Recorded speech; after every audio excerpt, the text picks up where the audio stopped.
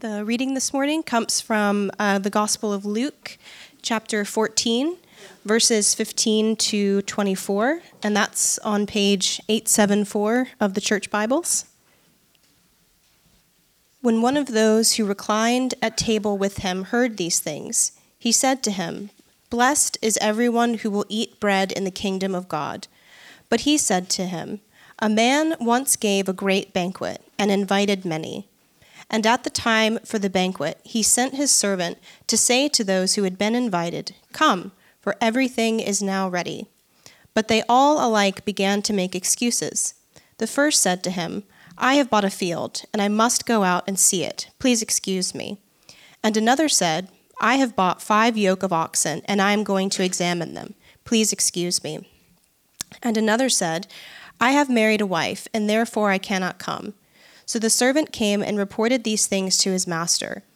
Then the master of the house became angry and said to his servant, 'Go out quickly to the streets and lanes of the city, and bring in the poor and crippled and blind and lame.' And the servant said, 'Sir, what you have commanded has been done, and still there is room.' And the master said to the servant, 'Go out to the highways and the hedges and compel people to come in, that my house may be filled. For I tell you, none of those men who were invited shall taste my banquet.'" These last weeks, Ethel has been guiding us through some passages in Scripture that deal with the subject of meals. And therefore, I thought it would be good for us to keep this continuity. The Lord was always careful when choosing the figures for his parables. He would not go for complex ideas or situations which only some people could understand.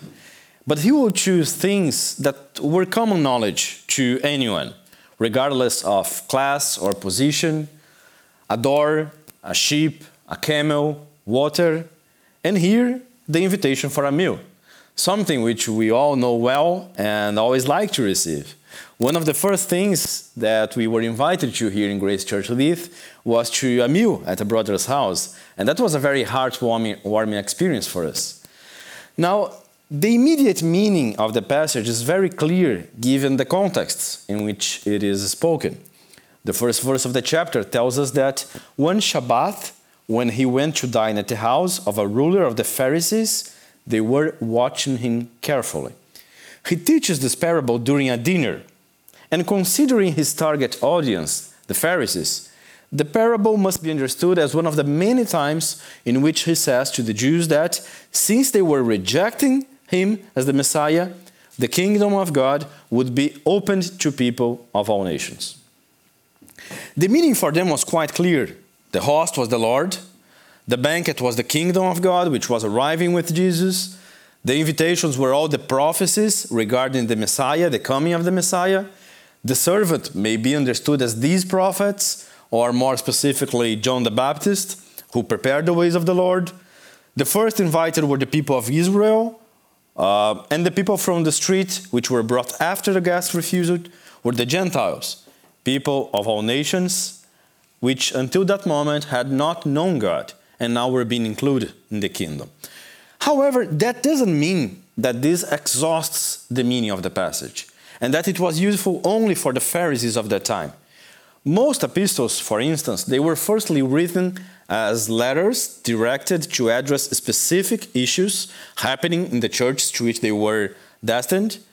But with time, and very soon, they became circular letters, which were copied and sent to all churches for their learning. Christ says the Word is a treasure out of which we can bring out old and new things. And that surely is the case for the passage we have before us today. The first verse tells us what prompted the telling of the parable, which was given as an answer from Jesus. When one of those who reclined at the table with him heard these things, he said to him, "Blessed is everyone who will eat bread in the kingdom of God."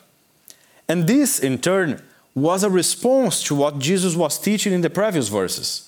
We see Jesus saying that blessed will be those who invite for a feast not their relatives, friends, or rich neighbors, but the poor, the lame, the crippled, and the blind, those who cannot pay back. He is constantly calling the Pharisees' attention to their hypocrisy in maintaining external religion and rituals while ignoring many more vital commandments, like caring for those in need. And then this man burst out. Wait. Not only those who care for the poor are blessed. Everyone who will eat bread in the kingdom of God is blessed. And that includes all of us, for we are offspring of Abraham. And then Jesus proceeds to explain something to this man.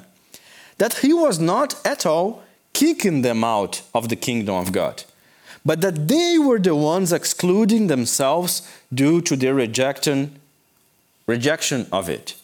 It's like he said, oh, you say that blessed are those who will eat bread in the kingdom, and that is true. But I tell you that the kingdom is here. The invitations are already issued, and you are continuously refusing them. And he does so through a parable. A wise man gave a great banquet and invited many. This was a custom in those times. Someone, generally a wealthy person or the ruler of a region, would make a great feast, accompanied with entertainment, and invite those who were esteemed by him to attend. This was seen as a gracious favor from the host of the banquet, and it would be considered highly offensive to refuse the invitation. Also, considering the host would sometimes be a ruler responsible for providing for the people of that neighborhood, it wouldn't make sense to not receive that gift. It was a great banquet, and many were invited, not only a select few of God's favorites, but all of his church, all of Israel, with no requirements other than accepting the invitation. And the story progresses. And at the time for the banquet, he sent his servant to say to those who had been invited, "Come, for everything is now ready." It was also a custom, and it still is in some Palestinian regions, for although invitations had been sent, to send a new messenger when the meal was ready, to let the guests know. But we must pay attention to two things which will properly contextualize the guests' refusal to come. First, this banquet was held in the evening, something we know from the original Greek word "deipnin," which means a supper, and also from the culture of that time, in which it was usual for these gatherings for meals to occur in the evening, after everyone had finished their work, business, and daily chores. This is important to note because it further highlights how the guests' replies were truly excuses. It was not a proper time to see fields and oxen, and they would most certainly be having dinner at their own houses and not attending to businesses. Secondly, the host didn't invite them all of a sudden, giving them no time to prepare, time to take other matters off the way so that they could attend the banquet. The verse says he sent his servant to call those who had been invited. The verb for give in gave a banquet in the original Greek expresses the idea of incompleteness. That is, he was preparing a banquet and warned them of it. They were told in advance of the feast, but they made no efforts to save the date, to solve in advance other issues, other matters, so that they could be available to honor the feast that would be hosted. They had previously received the invitation, and now time had come. The messenger was sent to tell them that everything was ready, and they showed no sign of having cared in the slightest. They refused to come. Verse 18 says, "But they all alike began to make excuses. The first said to him, 'I have bought a field and I must go out and see it. Please have me excused.' Another said, 'I have bought 5 yoke of oxen and I go to examine them. Please have me excused.' And the last one says, 'I have married a wife and therefore I cannot come.'" The Lord leaves no doubt here about the invalidness of the reasons presented by those who had been invited. He upfront states right at the beginning that those were excuses. As were excuses the reasons presented by the Pharisees not to accepting as the Messiah. As I said, it made no sense to attend to these matters in the evening, and so these were even poorly made excuses. They made no real attempt to convince the Lord. The excuses were given out of mere formality, and what they really meant was, we don't feel like going. However, although the excuses themselves were invalid, we must observe that the things to which they point in themselves are not. All of these excuses refer to legitimate things. It is perfectly right that a man should go and see after his field. Perfectly right that the 10 bullocks should be harnessed and tried. And perfectly right that the sweetness of wedded love should be celebrated. But perfectly wrong that any of them should be put as a reason for not accepting the Lord's invitation. And that brings us to an important observation, that the reasons we present for not following the Lord, they are very often apparently legitimate ones. The bane of humanity is not that we pursue inherently evil things, but that we pursue good things in a wrongful manner. C.S. Lewis, he tells us that sin is always a distorted form of good. For the devil cannot create anything good. What he can do is seduce us to look for valuable and desirable things which God created in the wrong ways and places. The fruit of the garden was not itself evil, for God looked down and saw that everything he made was good. Evil was the act of seizing it without the Lord's permission. Brothers, what I mean is that no one desires evil in itself, for that would be a contradiction. With the exception of mental illnesses, the person who steals does not steal because they value the act of stealing, nor do they want to have their property stolen. What he desires is the possession of an object, or rather the happiness that it can offer them. And happiness is good and created by God, but they seek it in a wrongful manner.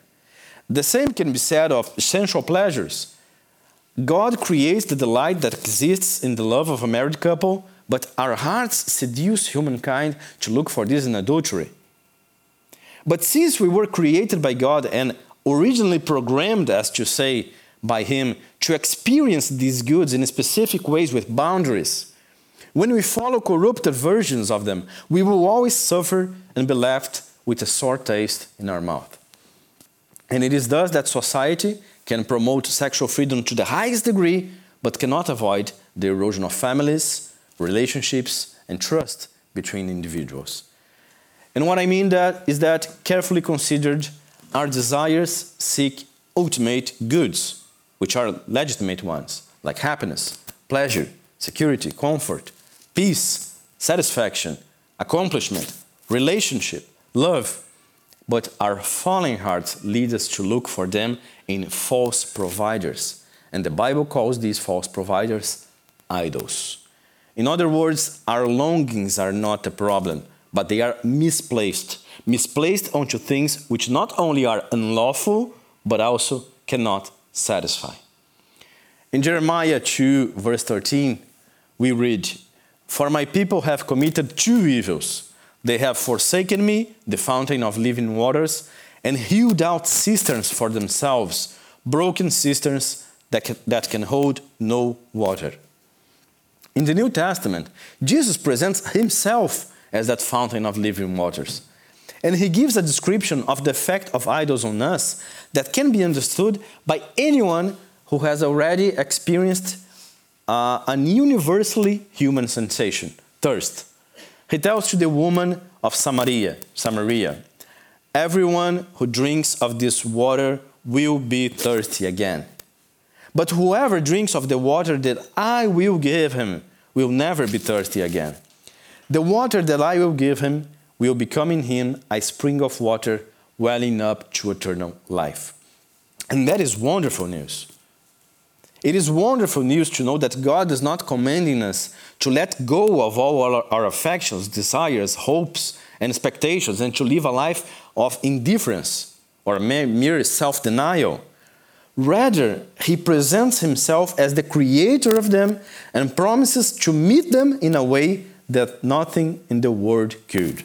So he is not like a ruthless ruler demanding abstinence, but rather as a vigilant father warning his children not to eat poison, for instance.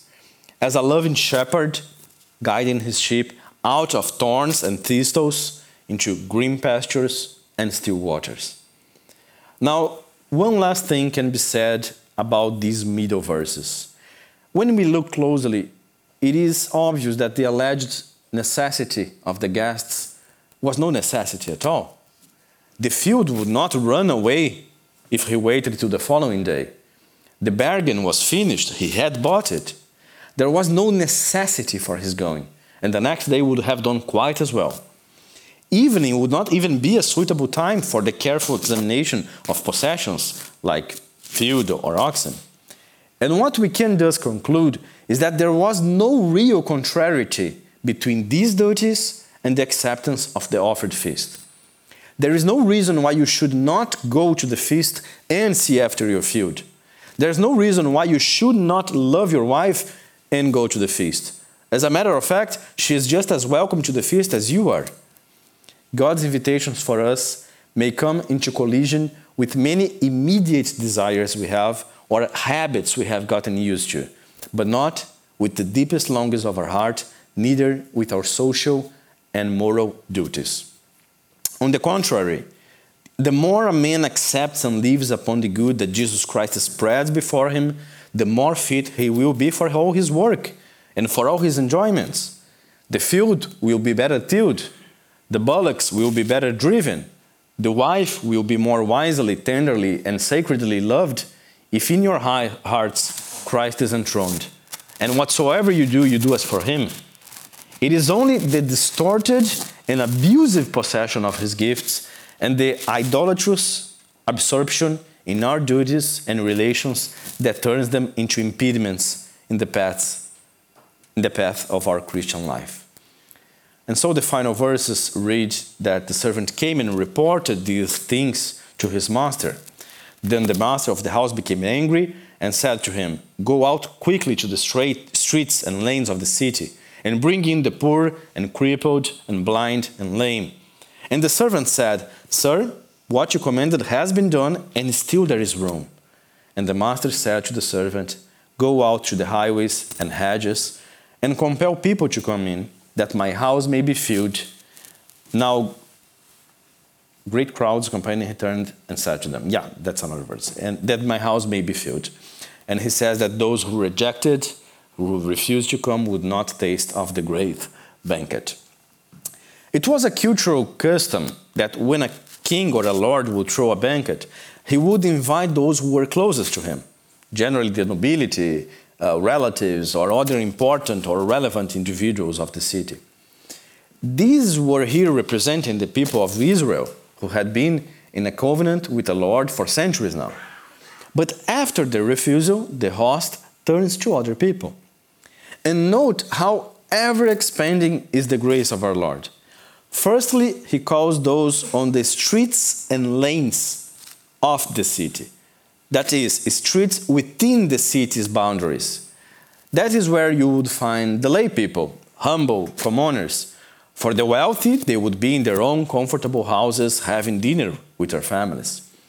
The servant brings these people into the banquet, but points out, "Sir, what you commanded has been done, and still there is room. And if there is room, there is grace to be given." And therefore, the host commands the servant to go further, to the highways, that is, the roads outside the city that lead into it, where beggars, outcasts, lepers would stay, and to the hedges, under which would sleep the homeless and the poorest, the despised and forgotten. The idea here is not at all to shame poverty, for it must be obvious that being a parable, this text does not refer only to these categories as taken literally, but spiritually. You may not be physically poor, but without Christ we are all hungry for spiritual food. Without Christ we are all spiritually maimed, limping under the weight of our sin, of our distresses and sorrows. We are all blind, groping in the dark, looking for meaning in our lives. We are all dirty, stained by our sins and by our repeated choices for what is evil in the sight of the Lord.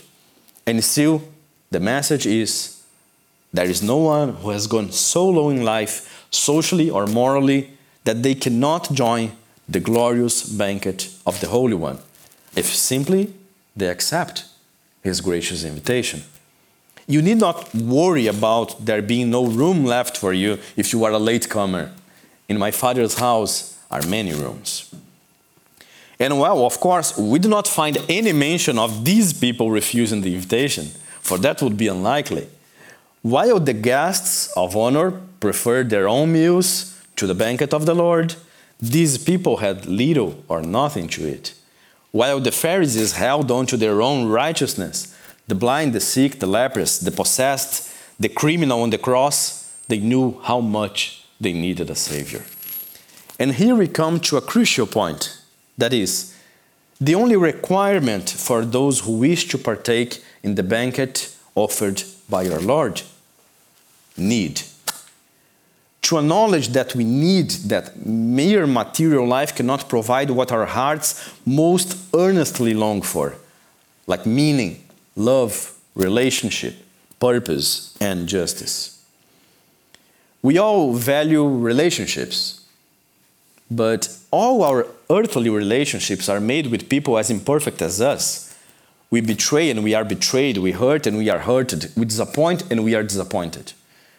And nonetheless, these are but images of the truest relationship, the relationship with our Creator, the one who will not disappoint or be disappointed by us. We all generally want to be good people, to be moral, but so often we find it so hard to be. So often we find ourselves to be in eternal conflict between what we know is right and what we feel the urge to do. We find ourselves immersed in guilt over our mistakes, and still we cannot do better. In the Lord's banquets, there is cleansing. We want to be free, but we constantly feel ourselves bound to repeating old family patterns or following impulses which we do not approve of. We yearn for purpose, but as hard as we strive for professional or academic accomplishments, although we set yearly goals and objectives, even when we do achieve them, which is less often than we would like, we are still left empty. We all long to be loved, but so often find that our love and the love of others is not as loyal, as secured, as unconditional as we would want it to be. We hide ourselves. We hide aspects of ourselves of which we are ashamed from our beloved ones. We hide aspects because we fear that if they knew these things, they would no longer love us. But there is a love which completely knows us, from whom we cannot hide anything. A love that sees things in us that even we ourselves don't know that are there, and that still loves us wholly, fully, and unconditionally. We want to be reasonable, we want to be wise, and to teach that to our children, but how often we are unreasonable in our decisions and choose the worse over the better. And there is nothing more unreasonable than being hungry and rejecting freely offered food. Wisdom itself, if properly attended to, points us to the banquet of our Lord. The call of our Lord is not to abandon all our agency, all considerations regarding what is good for us, but to wisely ponder the value of what is offered to us. And what is offered to us, pressed upon us in the gift of Jesus Christ. Help, guidance, companionship, restfulness of heart, power of obedience, victory over self, control of passions, peace through adversities, tranquility deep and genuine, death abolished, heaven opened, measureless hopes following upon perfect fruition here and after. These things, they are all gathered into that one word, salvation, on the simple condition that we accept that invitation. And what do we do with them, with this joyous, glorious invitation? They all, with one consent, begin to make excuses. How absurd and unreasonable it is to have all that offered to us and still say, I do not want God, give me 5 yoke of oxen. That's the real good, and I will stick by that. Brothers, it is not reason or wisdom that leads us to that refusal, but something else entirely, and that, most often than not, is pride. It is pride that led the Pharisees' rejection of Jesus. The theological disagreements were a curtain of smoke. It is pride who so often bears us from understanding our own necessity. We would rather have the 10 oxes that we bought with our own effort than the banquet that is graciously offered to us. If the condition for the last one is to admit that we are desperate for it. We would rather strive to build what we need, to keep focused on tilling our fields, than to accept the gracious invitation of our Lord. And C.S. Lewis, the same writer who said that sin is the pursuit of good things in wrongful manners, he also says that there is one sin which is different from the others, and that is pride. Because pride is exactly what leads us to cling to our distorted ways of striving for satisfaction instead of turning our trust to God. Pride blinds us to our need, and if we don't see our need for spiritual food, we will refuse the invitation. We will get so used to see striving as the only mean of achieving things that we will project this onto Christianism itself. And thus, instead of seeing the gospel as a gracious invitation to a joyful and hearty banquet, we will see it as a mere set of commandments, burdensome and tiresome. We see that in one of the guests who says that he needs to be with his newlywed wife. And it must be noted that the Old Testament allowed men to plead this reason as a ground for exemption from military service. The folly of this guest was that he treated the invitation to the feast as though it were as burdensome as a military conscription. If that's the vision, of course we will refuse the invitation. If that's the vision that you got from what other Christians might have told you, then I beg you to see that what the Lord holds before you is not a job, but a feast. Yes, God is indeed the Lord. He does indeed issue commandments, but those are the benevolent commandments of a father to his children. They are not chains restricting freedom, but light guiding our path, pointing us to the uttermost satisfaction of our soul's desires. God does not repeatedly exalt himself in Scripture because he's a narcissist. He exalts and emphasizes his goodness so that we can see it, go after him, and enjoy that goodness for his glory and to the benefit of our souls and hearts. We read in Isaiah 55, 1-3, "Come, everyone who thirsts, come to the waters, and he who has no money, come, buy and eat. Come, buy wine and milk without money and without price. Why do you spend your money for that which is not bread, and your labor for that which does not satisfy? Listen diligently to me, and eat what is good, and delight yourselves in rich food. Incline your ear and come to me. Hear that your soul may live, and I will make with you an everlasting covenant, my steadfast, sure love for David."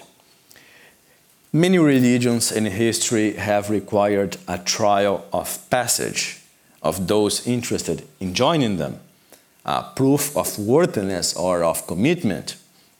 Some have also required periodic demonstrations of that commitment through feats of bravery or feats of self-sacrifice.